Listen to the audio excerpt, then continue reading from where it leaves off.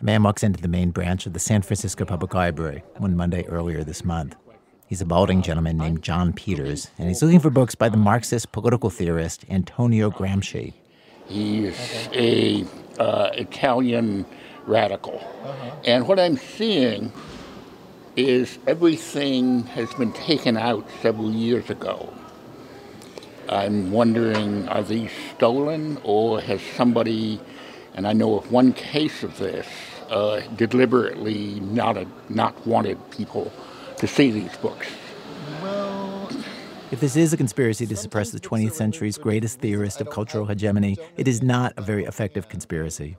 It takes the helpful librarian less than 2 minutes to find, on the shelves of the fourth floor, a book of Gramsci's selected political writings. So here's the call number, so that's how you find it on the shelf, okay? 5 of us went to libraries around the country that day, recording at the reference desk. And one of the things that we found everywhere were even-tempered, unflappable librarians. Like at the Palo Verde Public Library in Phoenix, a library user named Cindy, in maroon sweatshirt and fanny pack, broke into song to get the librarian to understand exactly which Amy Grant Christmas album she wanted. No. Mary, did you know? Did you baby boy? Oh, I've heard the song. That same day on the Blackfeet Indian Reservation in Montana, at the Medicine Spring Library, a woman asked the librarian, Erin LaFramboise, if they have anything on the Motokeeks, a traditional women's society in the tribe. I don't know if there's anything actually written about Motokeeks. Yeah. One of my aunties is in there, and so when I got my Indian name, she sang me an honor song from the Motokeeks. It was really amazing. Really? So I'm thinking you might have to search a little more. They look for books together and don't find much. The books are written mostly by non-natives and men, which, can I say, good example of cultural hegemony. Same afternoon on the other side of the country, in the Jackson Heights branch of the Queens Public Library in New York City, upstairs in the children's section, high school kids hide out on the floors of the stacks. A teenager by the computers downloads an immigration form, I suppose for her parents.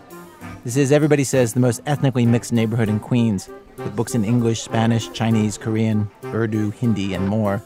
2 happily confident third graders named Catherine and Adam, friends from the library's after-school program, Stacks, walk up to the librarian with a request. Also, I want to know if any books have words but no pictures. Yes. Words but no pictures. Yeah. Most of our books have at least a little picture. Even the chapter books have drawings at the start of each chapter, the librarian explains. The kids let her know that this is acceptable. Not ideal, but acceptable. I want to have a book with a challenge reading because, do you know I'm almost 5th grade? No, you're 3rd grade. How can you be almost 5th? This book I want a really challenge. I want a challenging one. I think I know there's a one here. You need to go to the front over there. He marches the librarian towards the books for older kids. Best as I could figure out, Adam somehow got it into his head that day that he just had it with picture books. And then as soon as he said this, Catherine was like, oh, me too. Though, once Adam walked away, she told me it was her own independent decision. It's that now that I'm bigger, I don't want to really have more pictures. I want to mostly just use my imaginations for reading. People use the library for so much more than books, though. And just that one Monday, the 5 of us who went out to record, we witnessed a woman printing out flyers to find her lost dog. We witnessed old people getting help with their email. One librarian told me that in her job, you really get in touch with just how many people really do not know how to use computers at all. We saw a homeless guy research apartments he might be able to afford. We heard about power tools you could check out to do your home improvements once you have a place, and lights for seasonal affective disorder you can check out. A librarian got on the phone and then arranged for a patron to get a new walker and get it delivered to him. Will you be there between 5 and 7 tonight? Yes. Yes, 5 and 7 tonight works. A librarian from suburban Detroit that I spoke with, Annie Spence, described library as the best, I thought. I always say that it's the only place, well, it's one of the last places you can go that you don't have to buy or believe in anything to come in. You can just come and we'll help you no matter what your question is. We'll try to figure it out with you. In the Harry Potter books, there's this place called the Room of Requirement. The way it works is you walk 3 times in front of this certain patch of wall at Hogwarts, thinking, like, I really need a coffee. And then suddenly in that room, a coffee shop will appear. Or I need a place to make my magic potion in secret. And then a room with all the ingredients for your magic potion will appear. Libraries are like that. But in real life, that's what they do. And today on our program, we have stories of very unlikely uses for these rooms of requirement, all driven by people who want something very, very specialized. Something which, in every single story on today's show, the library is able to deliver. From WBEZ Chicago, it's This American Life. I'm Ira Glass. Stay with us.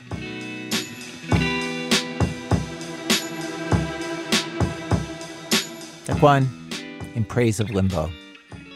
So we start our show today with a library in a very unusual place and with people who want something very unusual from that library.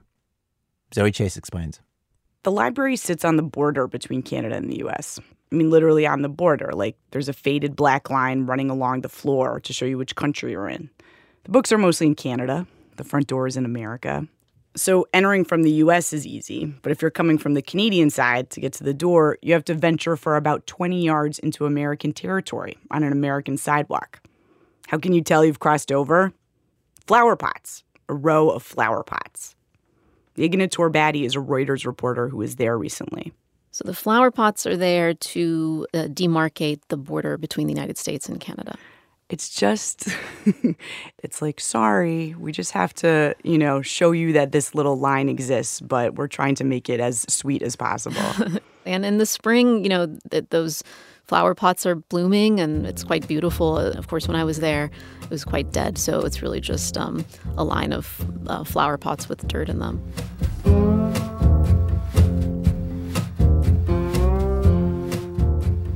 The place is kind of famous, gets tourists. When Barack Obama was speaking during a state visit from the Canadian Prime Minister, he mentioned the library as this harmonious symbol of Canadian-U.S. ties. A library is an inherently welcoming place. Its whole ethos is, this is for everybody. That's the spirit of this library in 2 countries at once. That's not why we're talking about it, though. We're talking about something happening inside the library that's making things kind of tense. That's why Yegina was there. She covers immigration. She's been writing about the travel ban since January 2017. And the list of countries has changed as the ban has changed. But Iran has always been on the list of banned countries. There are a lot of Iranian students in the U.S. here on single-entry visas. Single-entry means if they leave, they can't just turn around and re-enter. They can't go home to see their families. And because of the travel ban, their families can't visit them here, so there's no way for them to see each other. But Iranians can get to Canada, and this library is in Canada, and Iranian students in America can get to this library, because this library is also in America. So that's what they've been doing, meeting at this library in 2 countries at once. Yegina went up there and waited outside the library on a Saturday morning. Almost immediately, this woman walked in who herself was an Iranian student, and she, was dressed for the winter weather and in a winter coat, and she looked kind of anxious, and I could kind of tell that she's Iranian, and so I started talking to her, and she said that, yes, indeed, she was trying to meet her parents. They spoke in Persian. Yegina is Iranian-American, actually. Her parents came here as students. And I had earlier saw her being questioned by U.S. Border Patrol agents. And so I asked her sort of what had happened in those interactions because I had heard that Border Patrol agents were objecting to these reunions and were at times trying to stop people from carrying them out. But she said that, they questioned her, they examined her documents, and they asked her if she was here to see her family. And she said yes. And they said, great, like that's like very normal. A lot of people do it. And they let her into the library. And then maybe about 10, 15 minutes after she first arrived, kind of hear this a bit of commotion, like the door at the library is like pretty creaky and old and kind of noisy. And this like 3 or 4 people come in. We were in the second reading room, sort of furthest from the door. And you just see this woman in a headscarf and a winter coat. And she kind of just starts like rushing in. And her daughter gets up from the table where I was sitting with her and walks over to her really quickly, and they just embrace, and like immediately tears are flowing. And it's just this really intense and very like intimate and private moment. But there was no like loud crying. There was no sobbing. There was no sort of like loud talking even. Yeah, because it's in the library. Yeah.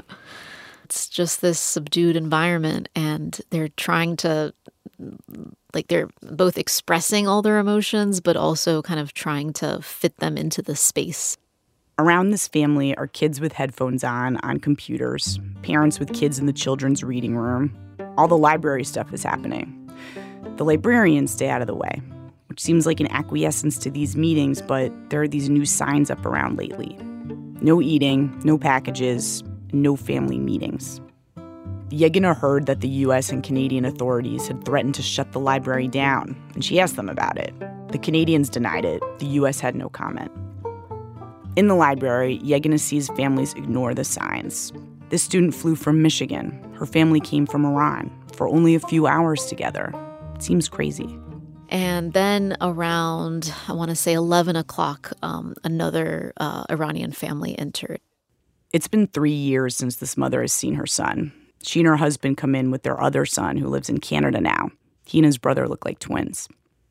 These parents have been visiting their son in Canada for weeks. And all this time, they've been trying to figure out, is there any way we can see our other son, who lives in Ohio? They couldn't solve it, but just before the parents were scheduled to fly back to Iran, they heard about the library, and everyone rushed there for a few hours. That was also really emotional. I didn't see the exact moment of their embrace, but I saw their goodbye, and that was like very difficult to watch. What happened? You know, so the brother who's living in the United States, he hugged his mother and is just, you can just see him sort of sobbing into her shoulder. Then they sort of separate, and you know, she has this like very tear-stained face and is putting her coat and scarf back on, and then he hugs his father and again like buries his face in his shoulder. And the father, I heard him say to his son, you know, take care of yourself, like please take care of yourself. A lot of these families talk every day, multiple times a day, like they know exactly how the other person is doing, what's going on in their life. But still, they fly, rent a car, drive to the border. Shireen Estebanati, another student, drove up from New York to see her parents who'd flown from Iran. Reuters put up a video of her interview about the visit. Shireen has this glowing young face. Her emotions are just written right across it. Her dad had had a heart attack recently. She was so anxious to see him. I don't know, the time I was just hugging my parents, I was thinking, I wish I could stop all clocks all over the world. I can't explain how tough it was, especially about my dad. I thought even he's shorter than the time I left. I don't know, the time he met me, he started smelling me. And he was like, I missed your smell. So I've been thinking of the idea of this show, of libraries as the magical room of requirement from Harry Potter. I think this is exactly that. Like, imagine these Iranian students in America thinking, I need a magical place that is somehow in America but also outside it. It seems like an impossible want. It's like a very particular, only at this time in America would this exact requirement exist. And a room appeared. A reading room.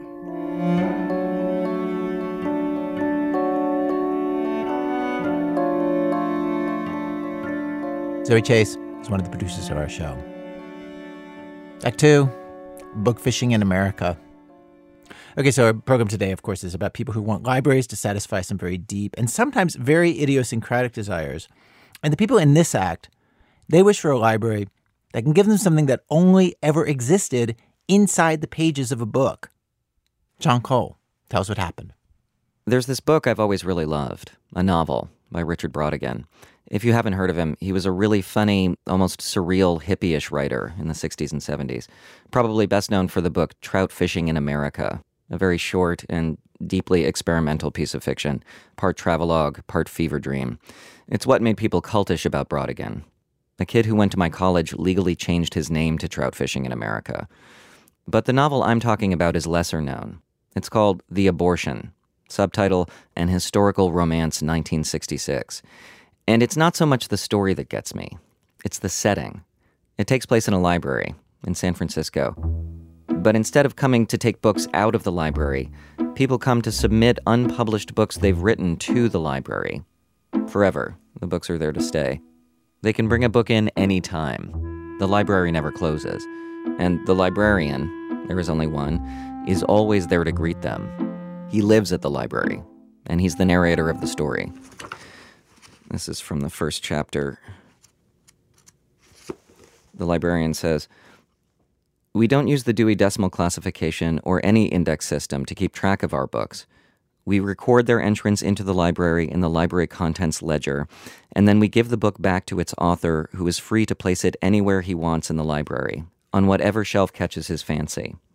It doesn't make any difference where a book is placed, because nobody ever checks them out, and nobody ever comes here to read them. This is not that kind of library. This is another kind of library." The librarian is reflexively polite and effusive. He might say to someone, "I don't think we have a book like this in the entire library. This is a first." He puts people at ease. He says, "My clothes are not expensive, but they are friendly and neat, and my human presence is welcoming." Eventually, a woman comes in with a book, and she's very beautiful. They fall in love. She gets pregnant, but they're not ready to have a child, so because this takes place in 1966, the two of them travel to Mexico to get an abortion, which is why the novel is called The Abortion. But just the spectacle of this library, it's hilarious and heartbreaking and democratic and other-dimensional all at the same time. Brodigan imagined a great anonymous wash of humanity marching through, with a lot on its mind. Kind of the utopian ideal of the public square, except completely silent. All written down on rows and rows of unread books. The librarian says the main purpose of the library is, quote, "to gather pleasantly together the unwanted, the lyrical, and haunted volumes of American writing." And when you talk to other people who've read The Abortion, the conversation usually winds its way to this one chapter. The 23? The 23. Yeah. This is Todd Lockwood, a photographer and music producer in Burlington, Vermont. I'll tell you why I got in touch with him in a minute. The 23 is essentially a list of all 23 books that came into the library this one particular day, by little kids, old people, and the chapter is made up of just little descriptions of the 23 books that the librarian wrote down in his ledger. There's one called It's the Queen of Darkness, Pal, a science fiction novel written by a sewer worker. There's a book called Leather Clothes and the History of Man, which is somehow entirely made of leather. Not just the binding, but the pages. Richard Brodigan himself comes into the library with a book called Moose. And a doctor comes in looking, quote, doctory and very nervous, with a book entitled The Need for Legalized Abortion. I asked Todd what some of his favorites were, and he pointed to this one. Just the title alone is just wonderful. It's called Bacon Death by Marcia Patterson. The author was a totally nondescript young woman, except for the look of anguish on her face. She handed me this fantastically greasy book and fled the library in terror. The book actually looked like a pound of bacon. I was going to open it and see what it was about, but I changed my mind. I didn't know whether to fry the book or put it on the shelf. Being a librarian here is sometimes a challenge.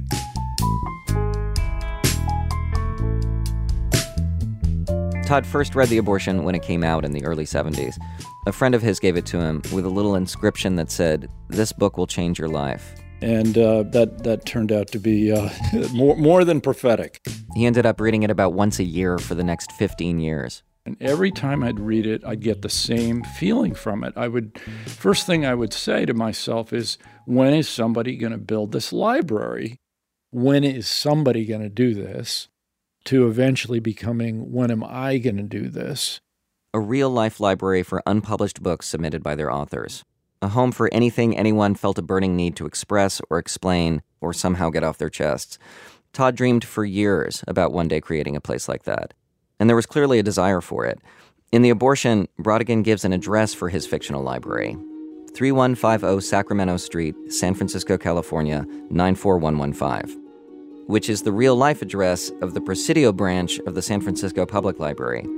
So for a while, people were actually sending their unpublished manuscripts there and had to be informed, this is not that kind of library.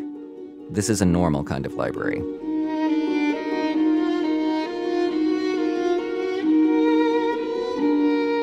Anyway, Todd kept putting off his dream, thinking, I'll put that library together someday.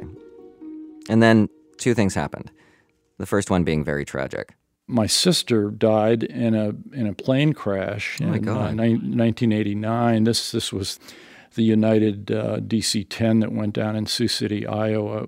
So, losing a sibling is one of those things that really causes you to, look at the things that you've done in your life and ask yourself, are these really the best things I can be doing right now? Mm-hmm. And so at any rate, about a month and a half or 2 months after the crash, I thought, you know what, I need to just get away from this constant sorrow here and take myself to the movies. And there was this movie that had come out earlier that year that Todd hadn't seen yet. A Kevin Costner vehicle about an Iowa farmer who plows up his corn to build a baseball diamond. If you build it, he will come. So I went to see Field of Dreams, and about halfway into that film, it became really obvious to me that Brodigan's library is my baseball field. If I build it, people will come. It wasn't even before the movie was over that struck you? Yeah. As soon as that part of the film started to unfold, I was just astounded at the parallel. I was like, this is weird. This is like I felt literally as if I'm supposed to be sitting here right now watching this. This is all part of a big plan.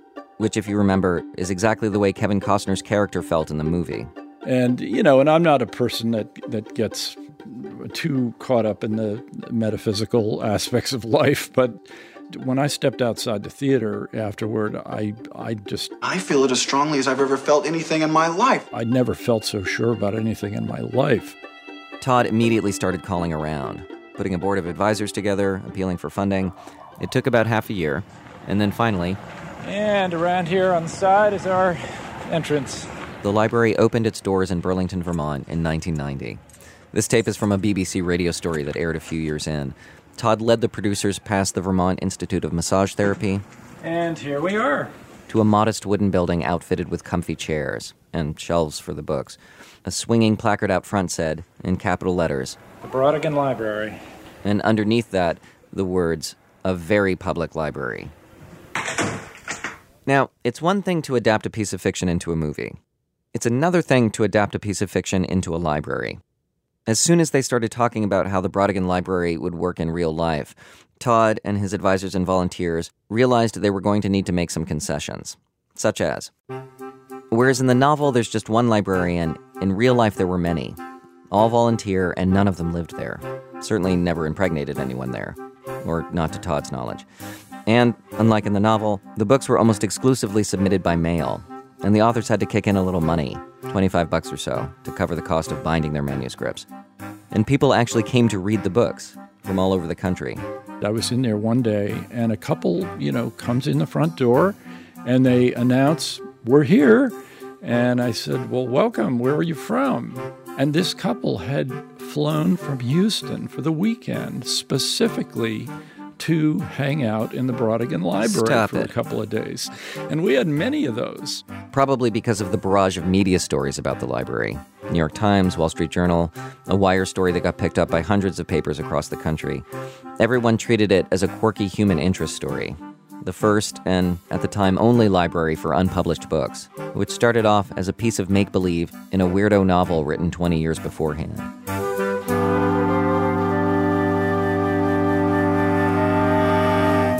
There was a ledger the librarians used, but they didn't write down descriptions of the books that came in. Rather, they wrote down descriptions of the people that came in. This is from that BBC story. This is March 20th, 93. A man stopped by from Washington. Is this the library, he asked. Yes, I said. It's the Brodigan. What's a Brodigan? Is it the city library? I told him it was a home for unpublished manuscripts. Why, he asked. So they can stay alive and people can read them, I said. He wasn't impressed. Where's the real library, he wanted to know. Same street, 3 blocks up. He left. A lot of people have asked that question. Why? And over the years, Todd has tended to give a pretty short and well-honed answer, almost like an artist statement. In fact, he used almost exactly the same words with the BBC producers in 1993 as he did with me in 2018. The beauty of it is that it doesn't make sense.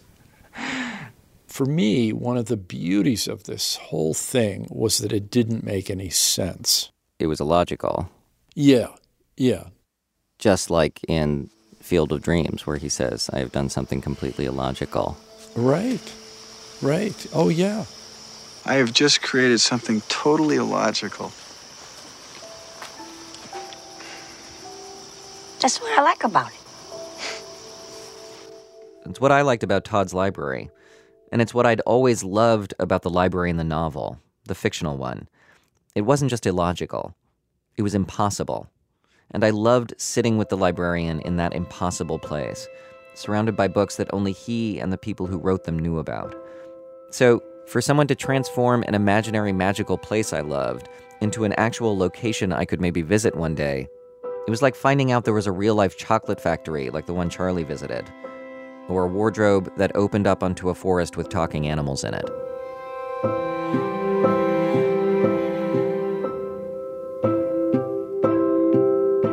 But there was something else, something stranger, that the Brodigan Library had in common with Field of Dreams. The story goes like this. In 1991, about a year after the library opened, the Bumbershoot Arts Festival in Seattle asked Todd if he wanted to set up a mini version of the library at the festival, an exhibit. So Todd, his wife, and about 100 of the books they'd amassed up to that point got on a plane, flew out there, and set up shop in this indoor event space. And so first day at the exhibit, I'm showing people around, and this gentleman walks up to me and puts out his hand and says, "Hi, I'm Bill Kinsella, the author of Shoeless Joe, the book Field of Dreams was based on." No way. No way. And I was just dumbfounded. I said, "You have no idea how wildly fantastic it is that you are here right now." I said, if you hadn't have written that, I might never have stepped up to the plate and really done this. You just said stepped up to the plate. It just so happened that Bill Kinsella, or W.P. Kinsella is what it says on his book jackets, was a featured speaker at Bumbershoot that year. And he said, I've got one for you. Were it not for Richard Brodigan, I would never have written that book. No way. In fact, he said, I would never have gotten into being a fiction writer were it not for Richard Brodigan. This is the part of the story that when I tell it to people, their eyes get really wide. The part where one twin in a fairy tale figures out why she's been wearing half a locket around her neck the entire time. Todd hadn't known it, but no other writer had as much of an impact on Kinsella's life and career as Richard Brodigan. In 1985, Kinsella published a book of weird vignette-y short stories that he called his Brodigans. He dedicated the collection to Richard Brodigan, including, in the dedication, a fan letter he'd written to Brodigan in which he said, quote, "I have just written a novel about a man who drives from Iowa to New Hampshire, kidnaps J.D. Salinger, and takes him to a baseball game at Fenway Park." He was talking about Shoeless Joe.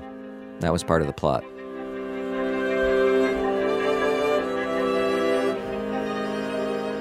And so you're both kind of shocked. I'm imagining two shocked men. Right, yeah.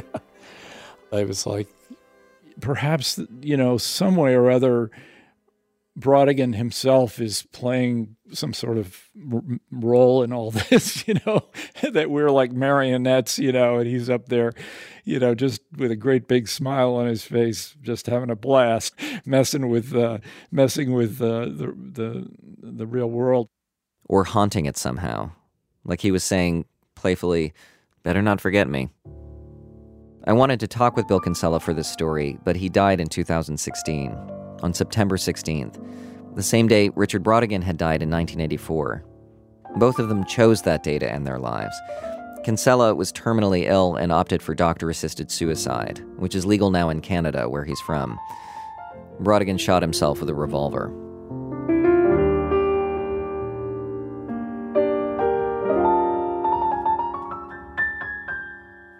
The Brautigan Library chugged along in its original location for about 6 years.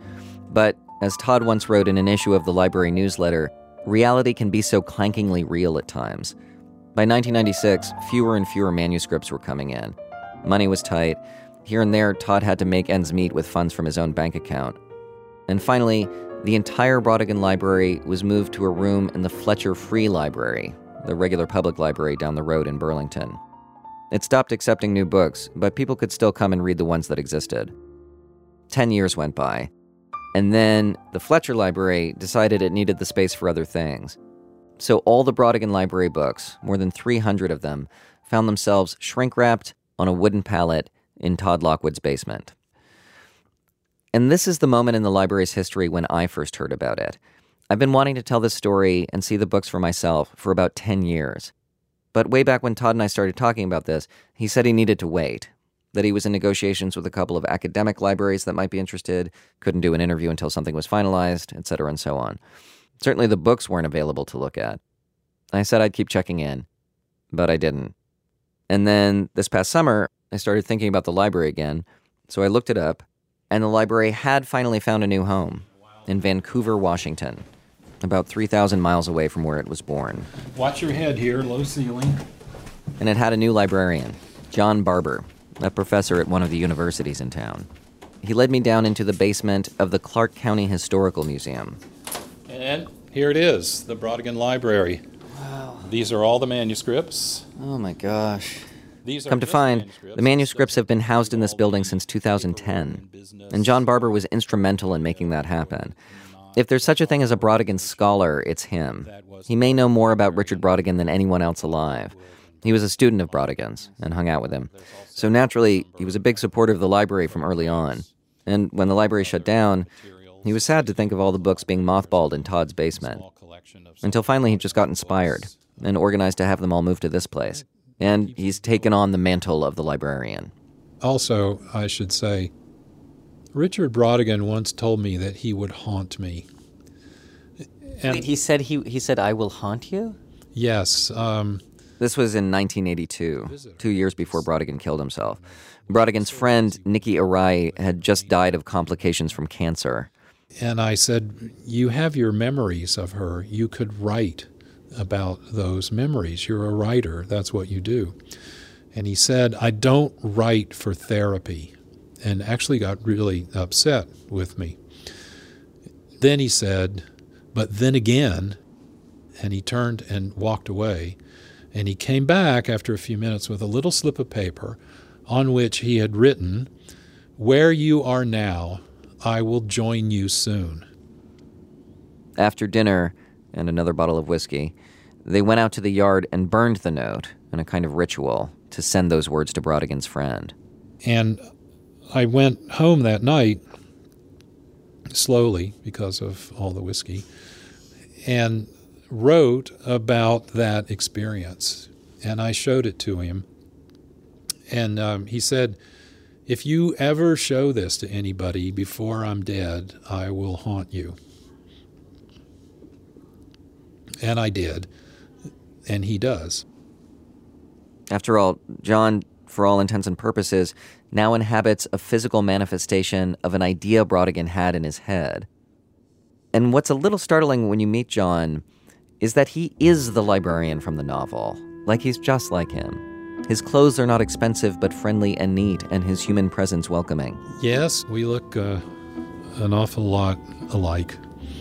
Tall, mustache, glasses. He's reflexively polite and effusive. I had all 3 meals with him the day we spent together, and each time he said to the server, in all earnestness, "Thank you for your hospitality." Same as when the museum's director let us in early before it opened. Thanks so much for accommodating us. Of course. Thanks. It's much smaller than I imagined, somehow. Well, there's that, certainly. There's 300 plus manuscripts that are associated with the library. So we might actually say that it's small but mighty, because each of these 300 plus manuscripts that we're standing in the middle of has dreams and aspirations, memories, and hopes for the future associated with it. In fact, it's just 2 long sets of bookshelves at one end of the museum's research library. And all of the books have the same plain black, brown, gray, or blue bindings. The host of that BBC piece said they looked like body bags for whatever was inside of them. I really wonder how many of them were ever read cover to cover. I wanted to see if being in the library gave me the same feeling I had as when I read The Abortion. And I have to say, more and more, it really did feel like I had climbed into the pages of that novel, with its messy expanse of humanity marching through. Well, some of the books were silly, others were mournfully nostalgic, still others were deadly serious.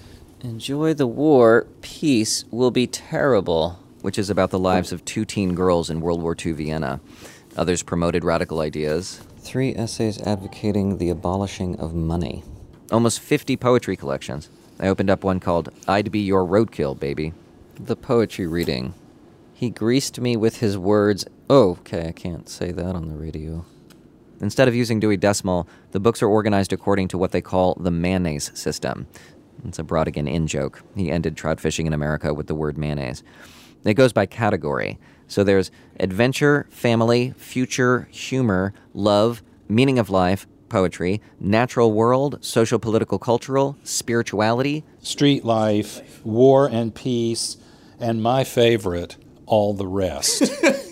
There's always the miscellaneous drawer, right, where something is just too offbeat to fit in. And instead of the summaries being in a big library contents ledger, there's a summary printed out on the first page of each book. Of course, almost all of the books are offbeat.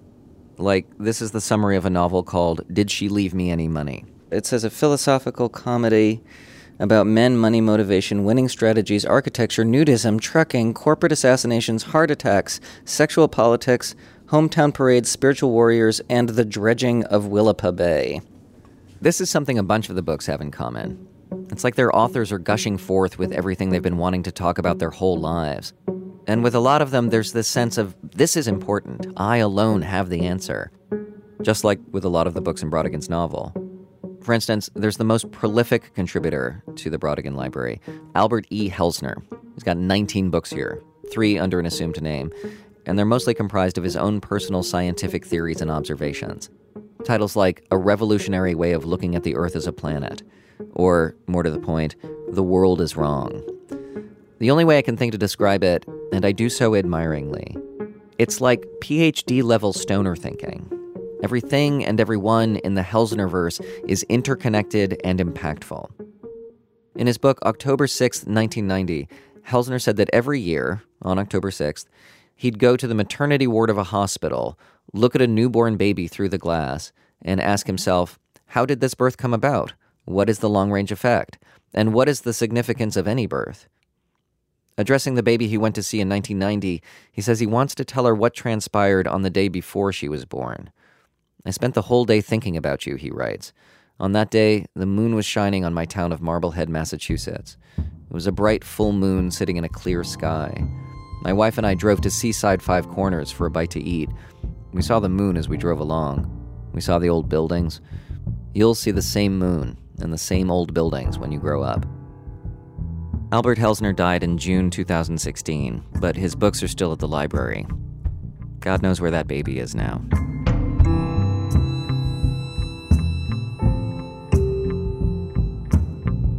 I asked John if there were any books in particular that he wanted to show me, and he was really enthusiastic about this one that he thought gave a sense of what the library was there for. It's called Autobiography About a Nobody, and it's written by Etherly Murray of Pittman, New Jersey. And she may have said, oh, look, here's a library that accepts manuscripts regardless of subject matter. Right, exactly. I'm a nobody, they'll be interested. It's mainly the story of her growing up during the Depression in Altoona, Pennsylvania, eating onion sandwiches, and, quote, wearing coats that belonged to women who had just departed this life. Except it was in the humor section. intentionally so. There's a cartoon horse in a red union suit on the title page, tears cascading from behind its blinders. She says in the notes that came along with the submission that she had submitted it to 40 publishers who, although they liked the story, did not publish manuscripts of nobodies. In Brodigan's novel, a guy in his 50s walks into the library with a book he wrote when he was 17. This book has set the world's record for rejections, he says. It has been rejected 459 times. And now I am an old man. You know, there'd be a sense of completion, for one thing. This is Todd Lockwood again, the founder of the library. And we heard this from numerous writers that sent us works. After their book had been in the collection for a while, we'd hear back from writers who would say, wow, this really is a weight off. You know, I just feel like the project is done finally. Even though it technically was finished, it's the fact that it's sitting on a shelf in a public place where someone that person doesn't know will cross paths with that book and take it off the shelf and perhaps read it. That sort of completes the circle, and I can get on to the next thing. It's funny to think about, but in some ways, the Brodigan Library is more like the library in the novel now than it ever has been. The books are housed in a building that looks more like the Presidio branch. They aren't often read by anyone. And it has one librarian, who actually is available at all hours of the day and night to accept new books, but only digitized ones, PDFs, submitted online. But the more I think about it, it's not about how perfectly or imperfectly Todd or John turned a fictional place into a real one. That's not the point. It's that Richard Brodigan, in his novel, predicted with perfect accuracy what would happen if you did create a library like this.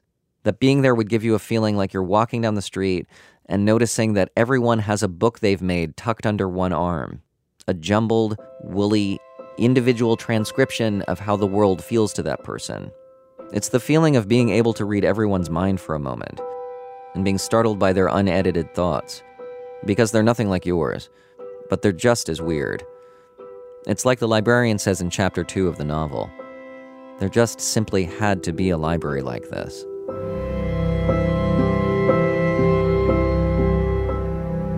John Cole is one of the producers of our program.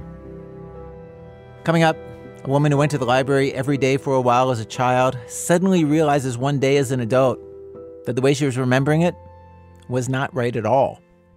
That's in a minute from Chicago Public Radio when our program continues. This is American Life. I'm Ira Glass. Today on our program, The Room of Requirement, we have stories of how libraries function like a real-life version of that room in Harry Potter, the Room of Requirement, where when you need something, the room just makes it appear for you. Just like librarians try to do. Seriously. All over the world. Whatever your request. We have arrived at the third act of our program, Act 3, Growing Shelf Awareness. This act is about somebody returning to the library that she went to as a kid, wanting something very specific and very personal out of that experience. One of our producers, Stephanie Fu, went with her. Lydia Sigworth walks into her childhood library in Dubuque. It's this huge stone building with Roman columns built over 100 years ago. And as soon as we pass through the front door, Lydia stops dead in her tracks, looks up at the large, echoey rotunda above us, and gets quiet. Do you remember how you felt walking into the library when you were a kid? It was my favorite part of each day, and I always had a plan. I always came with a plan of what I wanted to do. This was her favorite place growing up. She only lives half an hour away now, but she hasn't been a patron here in nearly 2 decades. Back when she was 6, Lydia, her mom, and her 6 siblings used to spend a lot of time here. Like, a lot of time. They spent all day, almost every day here, for about half a year, while they were homeless.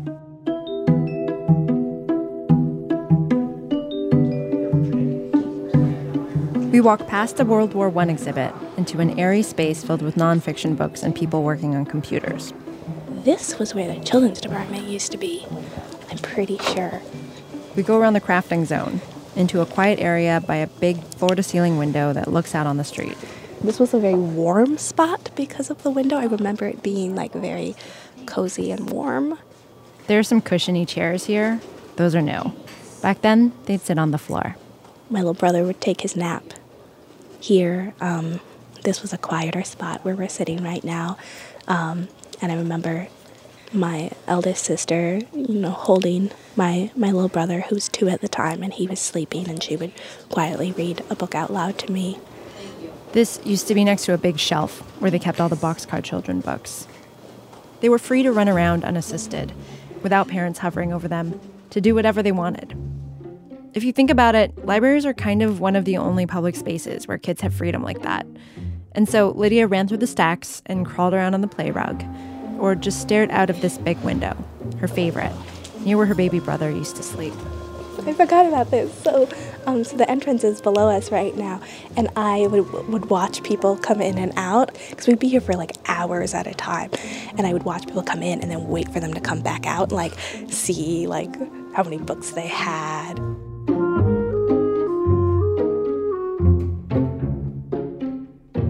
Lydia came from a stable family, but when they moved from Denver to Dubuque, they had a tough time finding a place they could afford. So they crashed with friends and family, moving every month or 2. Lydia remembers all 9 of them crammed together in someone's basement. She and her 5 sisters all slept together on a big L-shaped couch with blow-up mattresses in the middle. And every morning, Lydia's mom would pack up all the kids and take them to the library.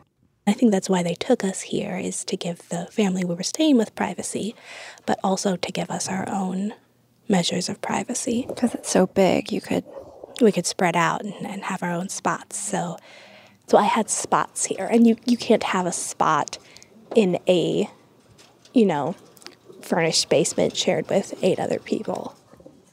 Her parents did such a good job pretending that they were just on a fun adventure that Lydia didn't register any of this as painful or difficult. She didn't even really understand that their family was going through anything until she was having a conversation at work about a year ago, talking about homeless people coming to the library. It came rushing back to her. Wait a minute. That was me. She honestly had never thought about it for almost 2 decades. And so I'm sitting in this meeting, like, almost crying, like I teared up. I was like, how did I never realize this before? And how did we never talk about this? And then I was like, it's because it wasn't traumatic. We were fine. We were happy. We were fed and clothed and taken care of. So there was nothing wrong. Because I remembered that time so fondly that I was like, oh, that was the year we lived in the library. It was the best time ever.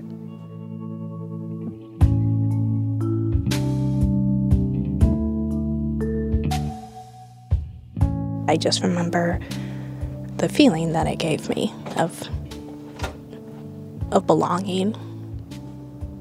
I get really emotional thinking about it because I credit Mrs. S for most of it. Mrs. S was the children's librarian. Lydia's favorite spot in the library was by her desk. It was like a round desk, like a half-moon round desk. And so I would make a beeline over here and make my demands known. Every morning, all 7 kids would run in and spread out over her library. But every day, Mrs. S would greet them warmly. She'd stroll the stacks with Lydia, helping her find something to read. They had conversations about books and about life. Lydia remembers this one day in particular, when Mrs. S came up to her with a recommendation. I remember her putting aside the book, The 12 Dancing Princesses, for me. I remember her bringing it to me and saying that, like, this came back, and I thought of you right away when I saw it, because you have sisters, so I got this for you. It was the first book that felt perfect for her. The youngest princess in the book was the heroine, and she was also the youngest sister in her family. She was sure Mrs. S was telling her that she was special.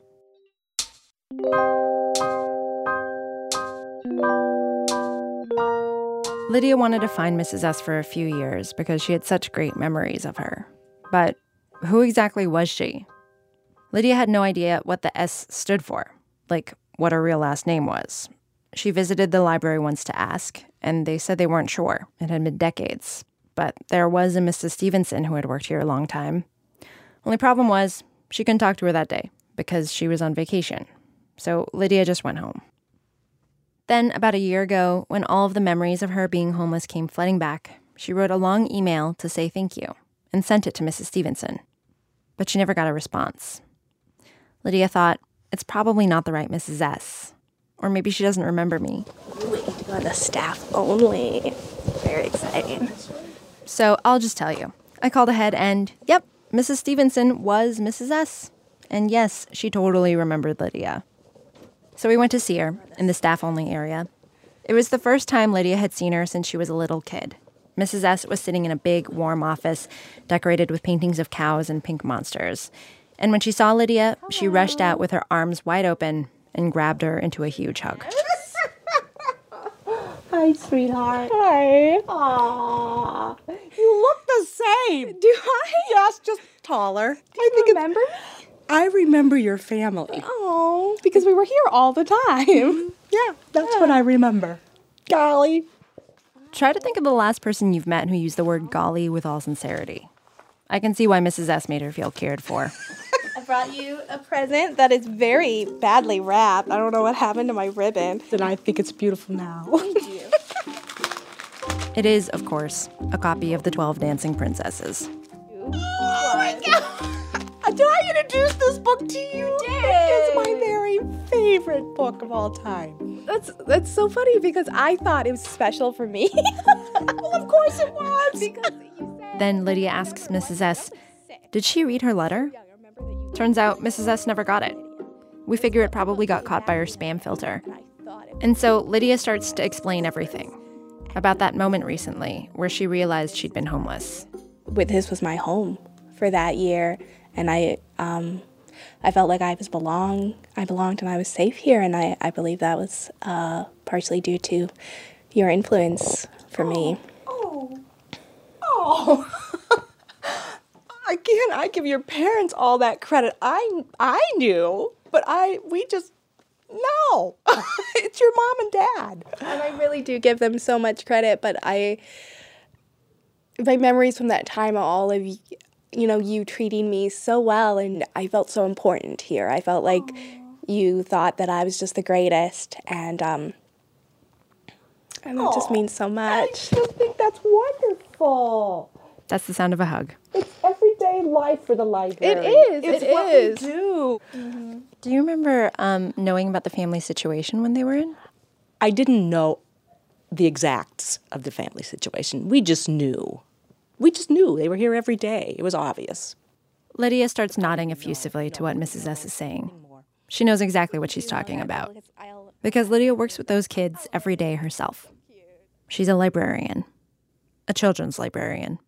And you became a librarian. I did, because of you. I think it's awesome. You don't realize how much influence you have on anybody just by doing your job. You keep saying you're just doing your job, and I feel like I need to say, though, that you did not have to be that kind. Like, you could have done your job without being that eternally kind. And that's something that I think about a lot, because there are situations with children that I know are coming from difficult places, or children who are there all day, and they just need a lot from me, and there are days when I don't want to be the most kind person on the planet because I'm tired or the child is being challenging. There are always those days, but you were that kind. Yes, the girl who lived at the library grew up to become a librarian, helping other kids like her. I'll have families that I would say most of the kids that are there all the time, it's because they don't want to be home or don't have a stable home. And that I just hope I'm doing the same thing for my kids. It's so important to me. You are. I don't think you have to hope. I know you are. Just by watching and seeing your reactions today, I know you are. You are. You're welcome. Absolutely. Just continue to do what you're doing. It's obvious. I'm just going to cry now for a little while. It's fine. The two women swap numbers in their phones. They make a date to get fried pickles in Platteville and to talk shop about disenfranchised youth and best practices at story time.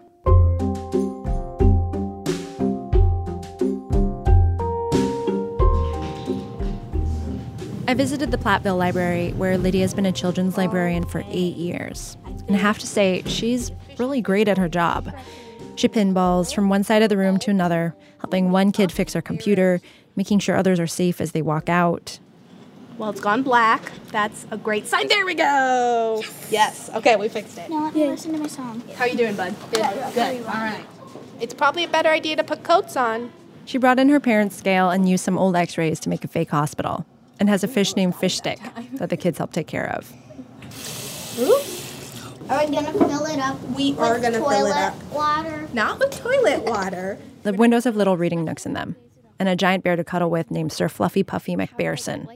On April Fool's Day, she set up a self-checkout line. It was just a mirror at the counter. Get it?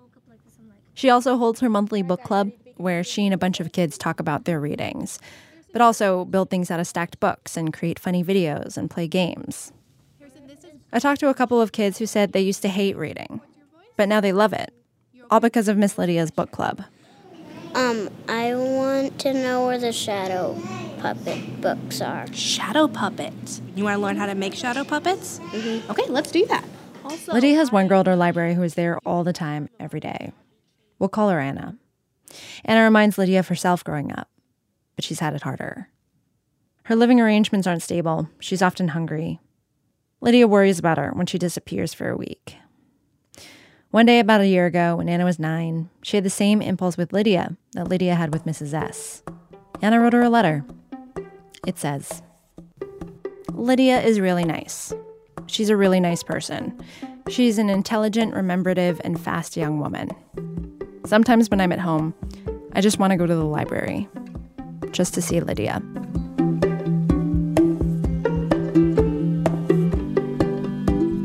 Stephanie Fu.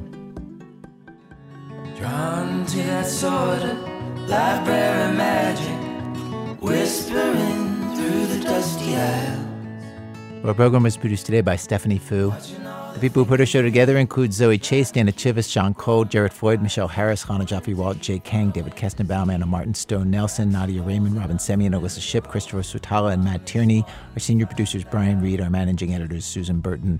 The reporters who went to libraries for us at the top of the show: Jude Jaffe-Block was in Phoenix, Liza Veal was in San Francisco, Rachel London was in Florida, and our producer Anna Martin was at the Blackfeet Indian Reservation in Montana. Thanks today to Eric Kleinenberg, who spoke about libraries, palaces for the people, was helpful to us as we thought about this week's show, as was Susan Orlean's book, The Library Book. Thanks also today to Ianthe Brodigan, William Steele, Elizabeth Jensen, William Hartston, Ashley Ann Krigbaum, Brian Belfiglio, Annie Prue, Marcia Popper, Brad Richardson, and everybody at the Clark County Historical Museum, Michael Fast, Buffalo Horse, Joe Rutherford, Bridget Bowden, and Zach Goldman. Also thanks to the staffs of the Phoenix Public Library, the Queens Public Library, the Sumter County Public Library, the San Francisco Public Library, and the Medicine Spring Library. Our website, thisamericanlife.org, where you can listen to our archive of over 600 episodes for absolutely free. This American Life is delivered to public radio stations by PRX, the Public Radio Exchange.